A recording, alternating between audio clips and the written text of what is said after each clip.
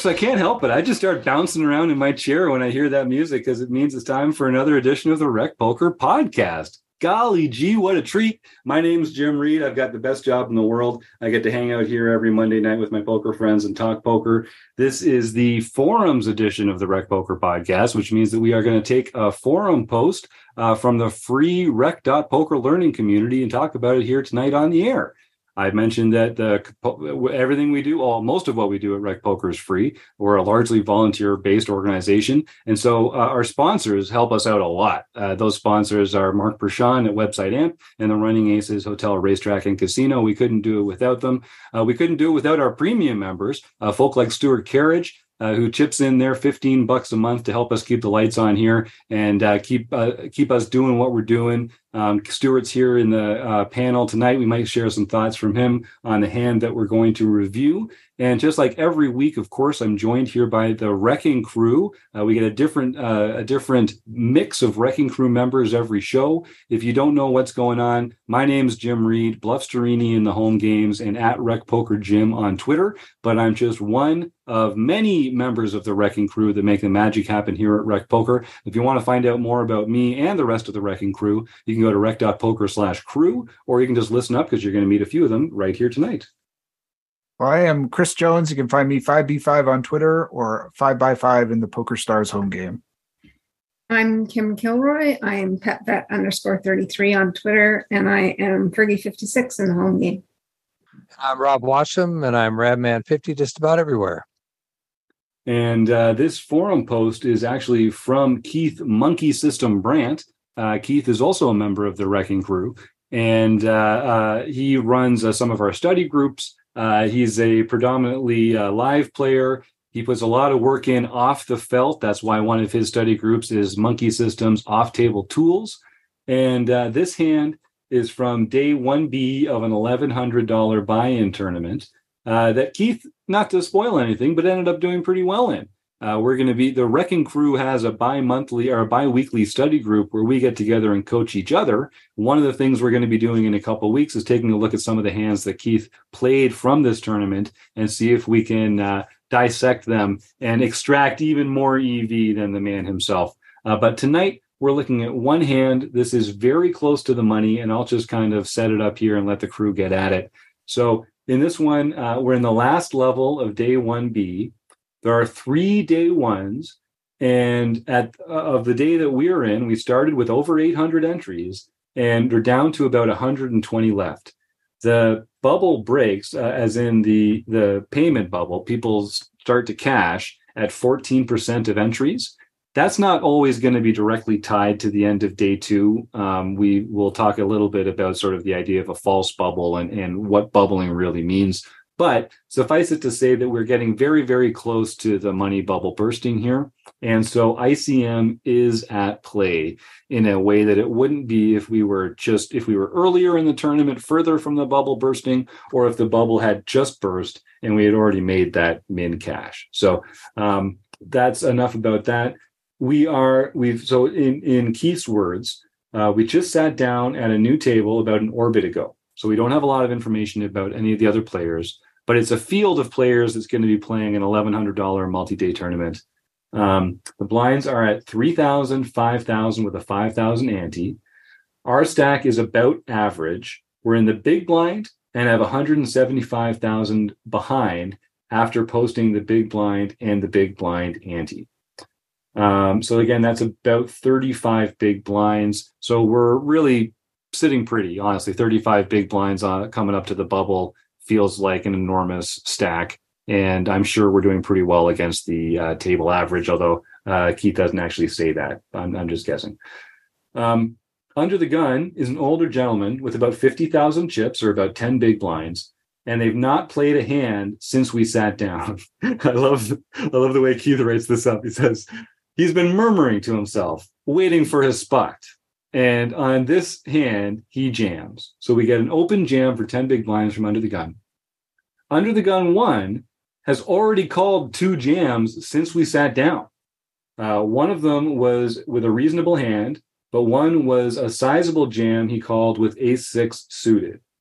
He has about 300,000 and covers all but one at the table. So he has a very healthy stack. He's obviously not afraid to snap somebody off, and he calls the 10 big blind shove that's in front. Everyone else folds, and Keith says that all but 2 of the remaining players cover you by a small amount. Okay, wow. So this is actually a pretty deep table then to get to the bubble here, which does change the math a bit as well, to be honest with you. If there aren't a bunch of short stacks around, then you just never know. You can get into kind of more trouble than you might be otherwise. Are you sure that's what that says? I think it says he covers all but one person. Yes, that one. And then where does he say that he's the next line? All but 2 of the remaining players cover you by a small amount. Right. Yeah. So, which is surprising to me. That this is a pretty deep structure here. I don't know. I can't say exactly where this one was. I know he or a deep table. I mean, it could be. Yeah, it could be a deep this table. This is an extraordinarily deep table. Yeah, that's true. And we did just get seated here, so that does kind of happen sometimes. They're not really balancing by chip stacks. They're just breaking tables in order and randomly taking people away. So you do end up with deeper tables. That's a great point, Chris. So the action folds around to us, and this isn't probably going to be that long a conversation, but it covers some interesting territory, which is why we're going to talk about it here on the air. So we look down at ace queen offsuit, and Keith just says, "What would you do, and why?" And Keith is going to run this through Isomizer, and there's going to be some forum posts and responses here to get into eventually. And I'm sure this is going to be a spot that Keith brings up in his off-table tools study group sometime next month. Rob, why don't you jump in there first? Under the gun shoves 10 big blinds. You get called by a deep stack player in under the gun +1. You're looking down at ace queen offsuit. What do you do and why? Well, a couple of things that I would consider. First of all, this guy's been murmuring to himself. He's waiting for his spot, but he's under the gun, right? So what does that mean? The next hand, he's going to be the big blind, right? Yep. Plus so the big all of a blind sudden, he's got 10 big blinds. He's now his next hand, he's going to have to put in 2 more big blinds. Mm-hmm. So normally I would say, this guy is probably sitting there with aces or kings, right? Because that's what he's sitting there waiting for. But that's not necessarily true here. He could be doing this with just about any pair, and a lot of other cards that are just pretty looking, because he is going to be the big blind next. So that's one thing they have to consider. The other thing is the guy with all the chips did not put in an isolation bet. He just called. Mm-hmm. So to me, that means he's not necessarily that strong either. He doesn't want to commit any more chips than those 10 big blinds. So I think there's an opportunity here. I think there's a big opportunity here, and I'd like to hear what others think. I want to jump right off on the point of the player flatting in position there, because some players, you said it, Rob, that kind of caps their range a little bit. They've got a hand they don't want to get more chips in. But for other players, they're calling there with the premiums all the way because they want someone to back raise, or they don't mind going multi-way with a big pair. And I would really want to know more about that player. And we're not going to be able to, because we've only been here for an orbit. Yeah. But that's one thing that is always raises, because they've declined fold equity. Anytime someone declines fold equity, I always think, are they an inexperienced player? If so, that kind of leans towards a not very strong hand. Are they a very experienced player? Then they're going to have more of those kind of sneaky flats in there where they don't need fold equity to win the hand. Sorry, Chris, I cut you off. No, I mean, there's a couple of things that I would love to know that would help me make this decision. Number one, I think there's 2 kinds of murmuring type short stack players, right? There are the ones who are just sick of it. I'm just tired of getting 9-3 offsuit every hand. I am going to shove anything reasonable. I hate this game. I hate everything. And I'm just sick of it. There's that kind of murmuring player, but there's also the kind that is I'm sick of it, but I'm still disciplined. and I know I'm under the gun and I'm only shoving here, I am going to blind out before I shove something that's not reasonable. And so like helping yourself sort of distinguish here is a really important, but even more important for me is this second player. The second player is the player who I am absolutely the most nervous about. They cover us, and they should, technically, they absolutely should. If they're really good and they're studied, they should be flatting here with their super premiums. And so, because like, I want more than 10. If I've got aces here, I want more than 10 big blinds. I mean, fine. Like, let's knock this guy out, but I want some other people to start to let's get some real stacks in play here. And so I think one of the things we want to, that I would be really curious about. So Keith describes, this player has called 2 jams since you sat down. One of them with a reasonable hand, but one of them with his A6 suited.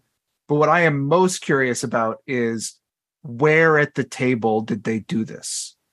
Like if they called A6 suited from the big blind after a button shove, and they called with their reasonable hand against like another late position open, and now they're flatting from under the gun 1, I am running for the hills. But if they're just like somebody who's like positionally unaware, they're kind of clueless, they're just calling off with A6 suited sometimes, and this player might be murmuring frustrated, now I might be trying to squeeze here. So I think it's really key about these 2 players before we start to make these decisions. That's my take. I agree with that as well, but we've only been here for 1 orbit.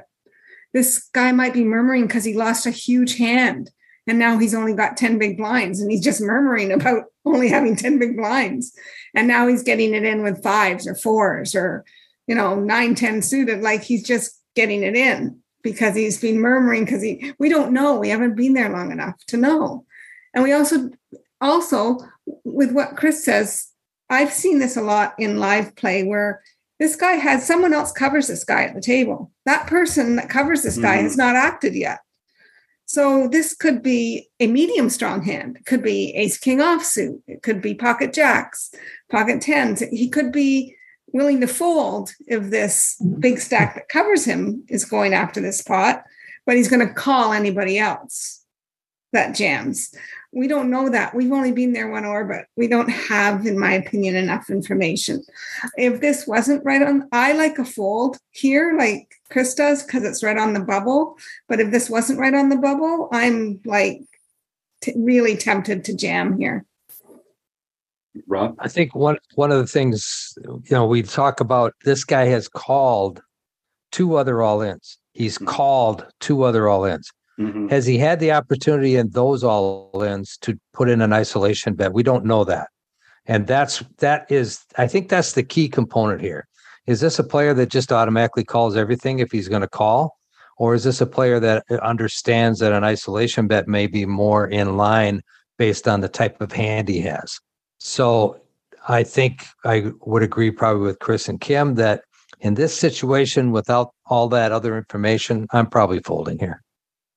It also depends what that under the gun player is murmuring. Because if they're saying like, for instance, well, I guess it's time for me to go home, and then they put their last 10 big blinds in, it's aces. They've got it. You don't have to worry about that.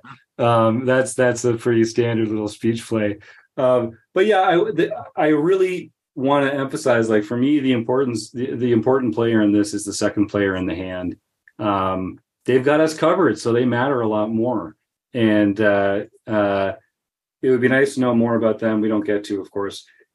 Let's put ourselves in their shoes, though. We're a thinking player. Someone under the gun, a murmurer, has shoved 10 big blinds. So I understand we're going to have a mixed strategy with some of our hands, but what are the kind of hands that we're going to be calling, and what are some of the hands that we're going to be isolation raising?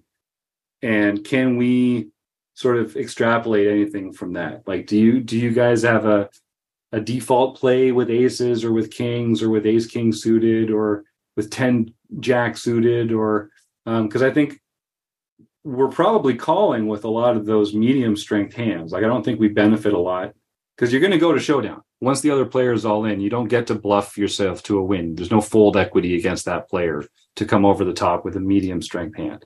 So you're doing it specifically to isolate that opponent, which you might do with a hand like ace jack, where if you think that under the gun player is just shoving any ace and any pair, ace jack's actually a pretty good matchup against that range. And you might just not want to invite anyone else into the hand. A hand like pocket nines, you probably want to isolate with.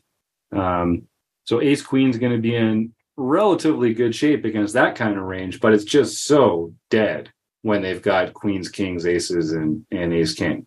What do you guys think about that? What's your default in that spot, Rob? Well, yeah. Again, the question is this the type of player that's going to isolate at all?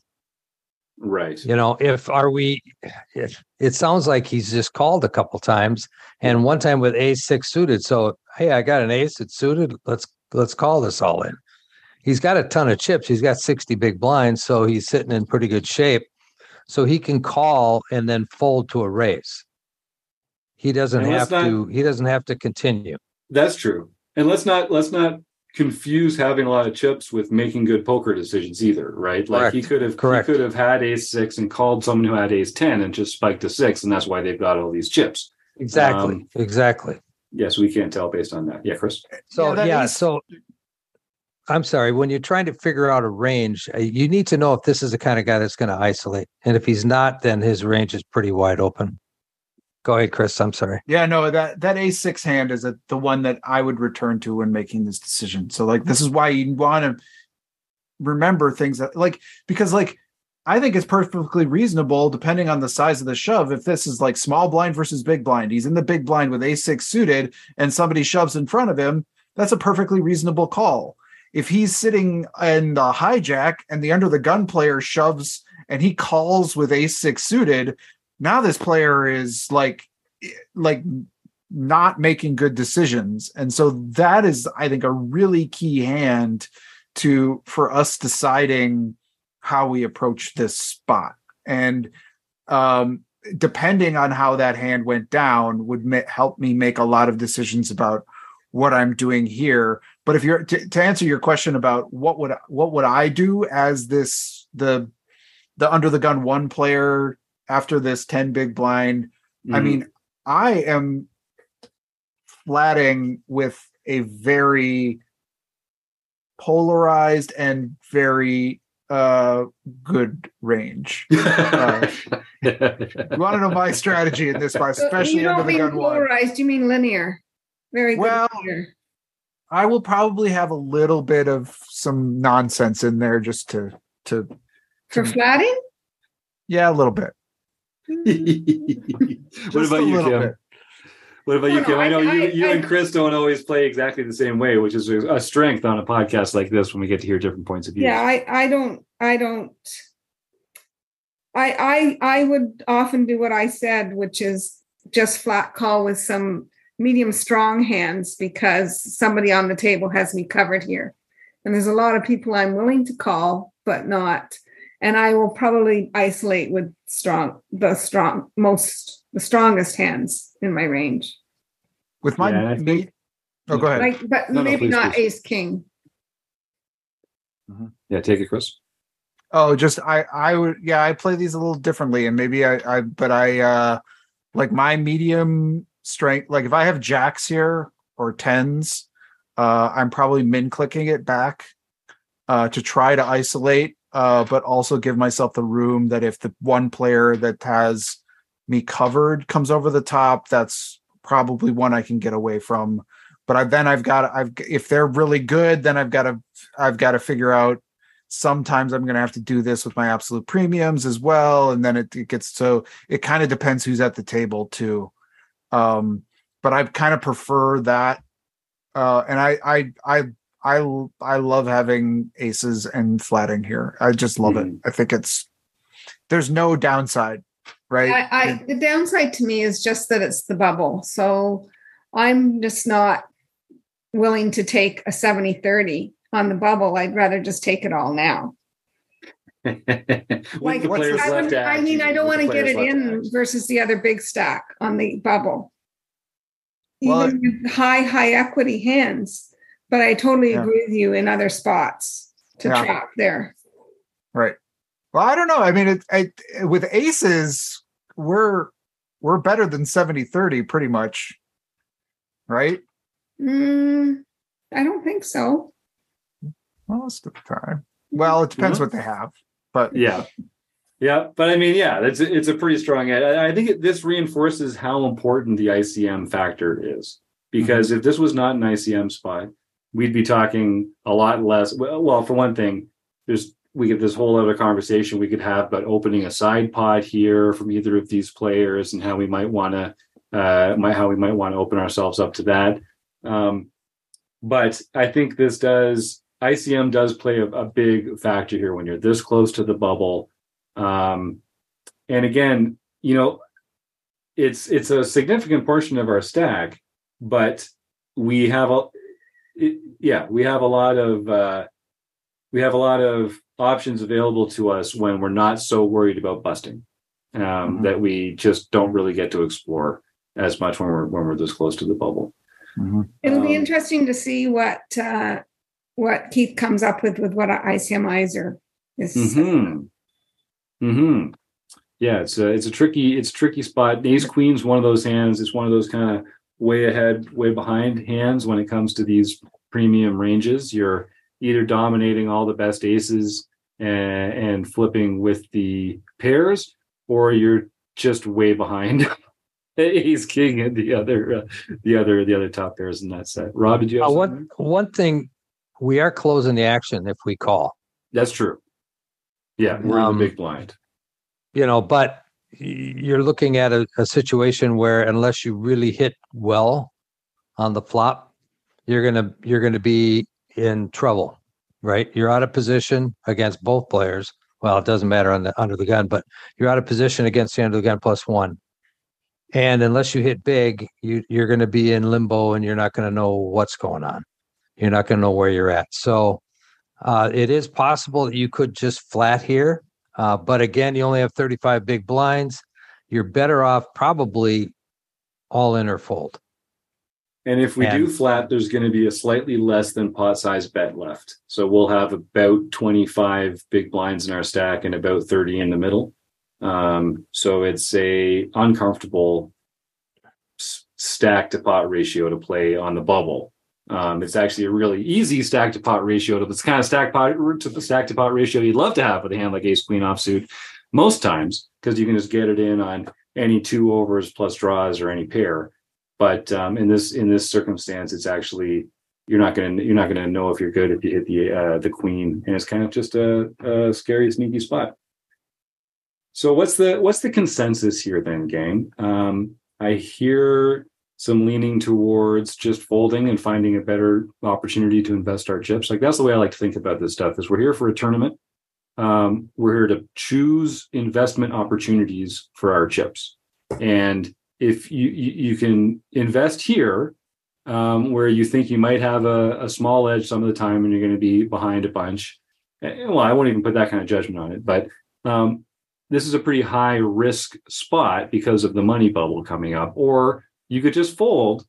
All you're giving up is the EV of the hand, your opportunity cost of picking up a big pot.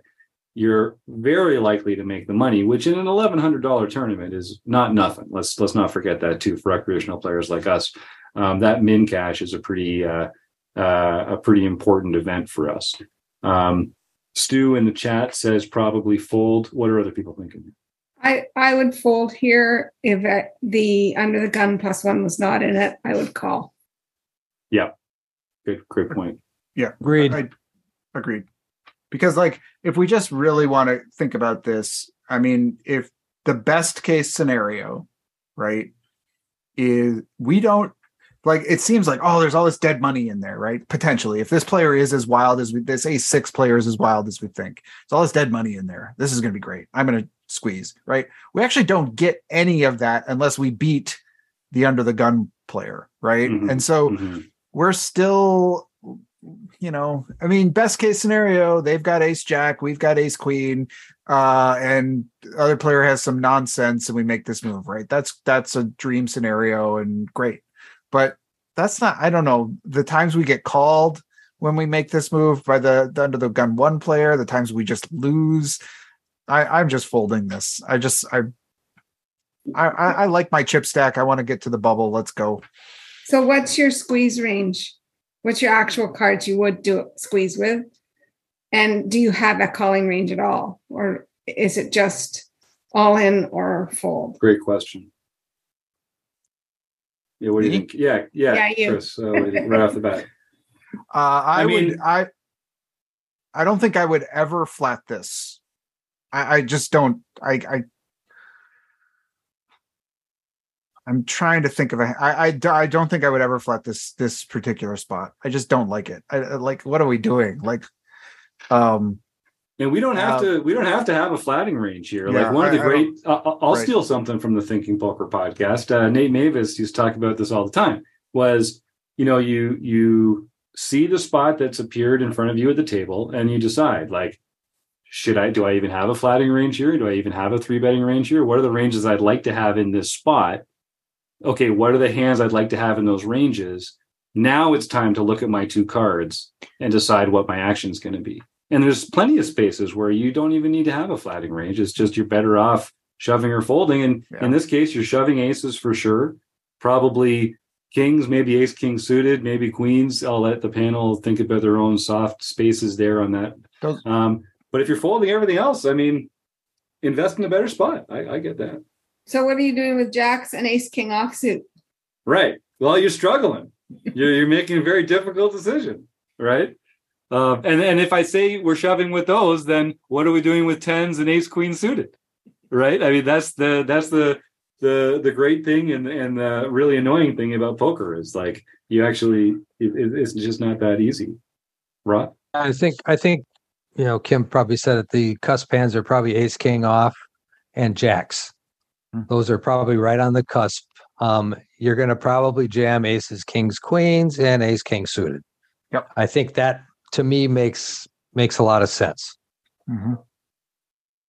What about you, totally Kim? agree. What are you doing with ace king off and jacks in the spot? Fold. I'm not. What about you? I don't have a calling range here. Yeah, I think that's we talked about that. It's either we're all in or we're folding. Well, in calling, just think about the terrible position you're putting yourself into with whatever hand you have. You're out of position with an SPR of less than 1. And if you've got jacks, you got to worry about all the overcards. And if you've got ace king, unless you hit an ace or a king, yeah, Chris. Again, Let me take go you ahead, back Kim. to that ace 6 hand. Yeah, and exactly. Where it was this a full orbit ago when this Right. was the same sort of, he was in early position or early middle position? Or was this a blind kind of scenario? Yeah. And if it was the early where we're just seeing a wild player, now I'm shoving with jacks. But if they're if it was more reasonable, then I'm folding jacks. And don't get us wrong, listener at home. This would be a nice pot to pick up. So we're not dismissing the value of picking up a big pot here. And when you can do that with a hand like jacks, that's definitely going to benefit you. But again, it's just right on the bubble. And we've got a ton of chips. We've got 35 big blinds. There's no reason for us to decide that we need to risk our tournament life here in this weird dynamic that we're facing. I mean, I think I'm probably in line with you guys. 35 big blinds is heaps to go to day 2. Oh, we're probably going to be average stacked or just above average stacked going to day 2. So yeah. Now, so how short? I know we're going to go a little long here, but is it a stack depth question then? If we had fewer chips, would be more inclined to shove, or is it, again, it's just that they're covering us and we're close to the bubble? It almost really doesn't matter. That's the way I'm leaning on this. It almost really doesn't matter what the chip stack is, because what matters more is the dynamic and the ICM at play here. Or if we covered them, if we covered that second player, I don't know if that changes the dynamic as well. Any final thoughts on those random end of the episode thoughts? If we were really short, and it's like we're threatened to survive this bubble and this is our chance. Yeah. Then I think we can't throw away a hand that's as strong as ace queen. Yeah. But otherwise it doesn't change my thinking very much. Mm-hmm. Yep, I think the same. Your bubble factor is very small when you're at the short stack at the table. Mm-hmm. Mm-hmm. There's, you just a hand like ace queen, you can't go by it and let it go. One of the things too you think about when you're making mistakes in an ICM situation, the bigger mistake is a call versus the more aggressive action. Yes, you can be off by a number of pips when you're going all in or making an aggressive action. But when you're calling, you can't be off even by 1 pip, and it makes a huge difference in your equity. So calling mistakes are much more damaging to you than jamming mistakes or aggressive actions. Or even folding actions, like over folding or over shoving are both better errors to make than over calling. It's those calls that really cost you a lot of EV. Is that something you learned in the Rec Poker book study, Rob Washam, that you're doing with? There's this book study on Rec Poker, and it's really been beneficial to learning a lot about ICM situations. You said it. Yeah, we're wrapping up right now. And there's some. You've got some stuff out there for people to answer. Yep, we've got a poll for the next time. Yeah. Now I don't know if this podcast will come out before that poll's over, but yes. No, right. Yeah, well, go pay attention for the next one. Go check out the Rec Poker Twitter handle. You can have a vote in what the next book study book will be. We're doing a Sweet 16 bracket style that'll get down to through a series of polls to find out what the next book will be. And my hat's off to Rob Washam for running that whole program. It's a fantastic series of book studies that we put together for our preview members to enjoy. All right. Well, any final thoughts here, gang? I think we really talked about a lot of the relevant factors here. It just goes to show how important that ICM pressure is and how drastically it can change the ranges that we choose to play when you get close to the bubble there. So thanks to Kim and Stu and Chris and Rob. Of course, thanks to Mark Prashant over at Website Amp, the Running Aces Hotel, Racetrack, and Casino, and mostly you, the listeners. We couldn't do it without you, so thanks for tuning in, and we'll catch up again next week. Have a good night, everybody.